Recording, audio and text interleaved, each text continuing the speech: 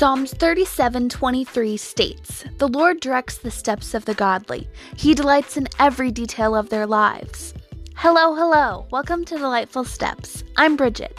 This is a devotional podcast intended for Christians wanting to deepen their relationship with God. Each episode is designed for taking steps that delight the Lord.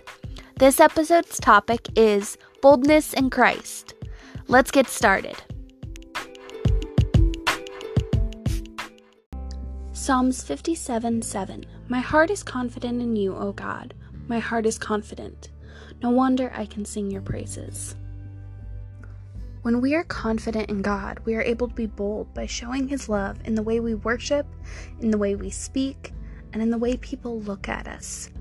We are able to be bold in sharing our faith by being confident in Christ. Romans 15:13.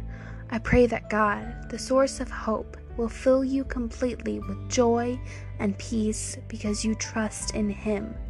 Then you will overflow with confident hope through the power of the Holy Spirit. Romans 1:16. For I am not ashamed of this good news about Christ. It is the power of God at work, saving everyone who believes, the Jew first and also the Gentile. Acts 1:8. But you will receive power when the Holy Spirit comes upon you, and you will be my witnesses, telling people about me everywhere, in Jerusalem, throughout Judea, in Samaria, and to the ends of the earth. When we are filled by the Holy Spirit, Christ is able to use us as His confident messengers. The Holy Spirit gives us confidence that makes us bold enough to share God's word and spread His love, so that God can use us as His vessels. 1 Samuel 17:45-47. David replied to the Philistine, You come to me with sword, spear, and javelin, but I come to you in the name of the Lord of heaven's armies, the God of the armies of Israel, whom you have defied. Today the Lord will conquer you, and I will kill you and cut off your head. And then I will give the dead bodies of your men to the birds and wild animals, and the whole world will know that there is a God in Israel. And everyone assembled here will know that the Lord rescues His people, but not with sword and spear. This is the Lord's battle, and He will give you to us. Acts 16:25-32. Around midnight, Paul and Silas were praying and singing hymns to God, and the other prisoners were listening. Suddenly there was a massive earthquake, and the prison was shaken to its foundations. All the doors immediately flew open, and the chains of every prisoner fell off. The jailer woke up to see the prison doors wide open. He assumed the prisoners had escaped, so he drew his sword to kill himself. But Paul shouted to him, Stop! Don't kill yourself. We are all here. The jailer called for lights and ran to the dungeon and fell down trembling before Paul and Silas.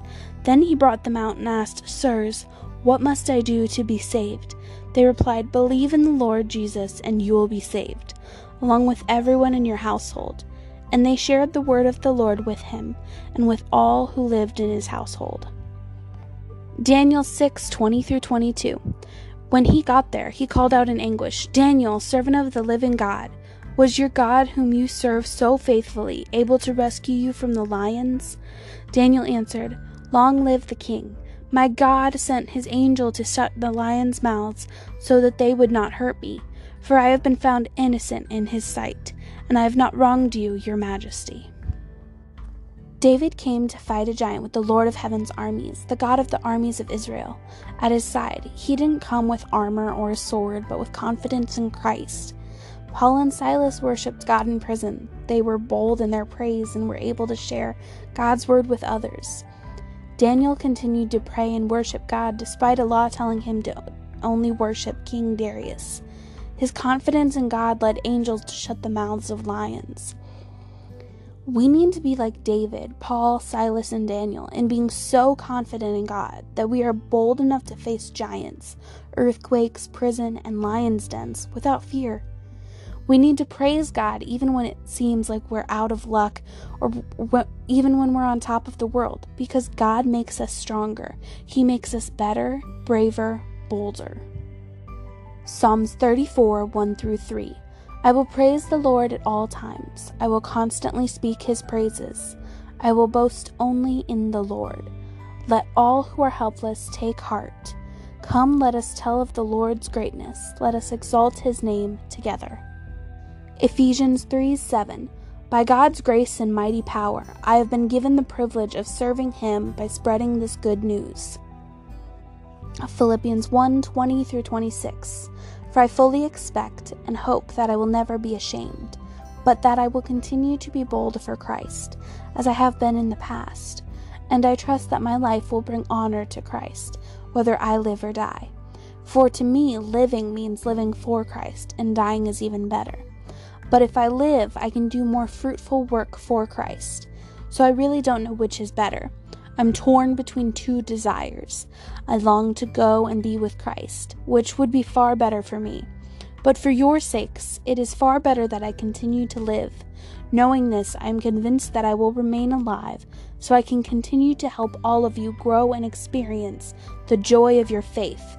And when I come to you again, you will have even more reason to take pride in Christ Jesus because of what he is doing through me. At all times, we should be exalting God, worshiping him, and spreading the good news.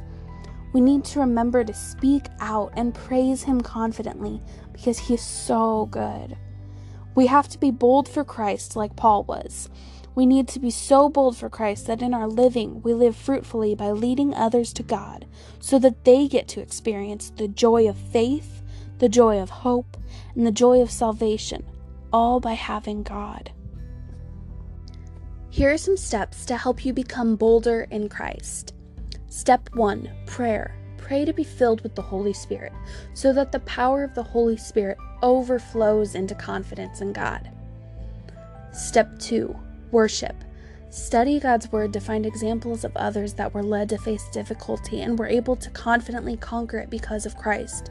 Sing songs of praise to God because he deserves our praise. So again, those steps are step 1, prayer, step 2, worship.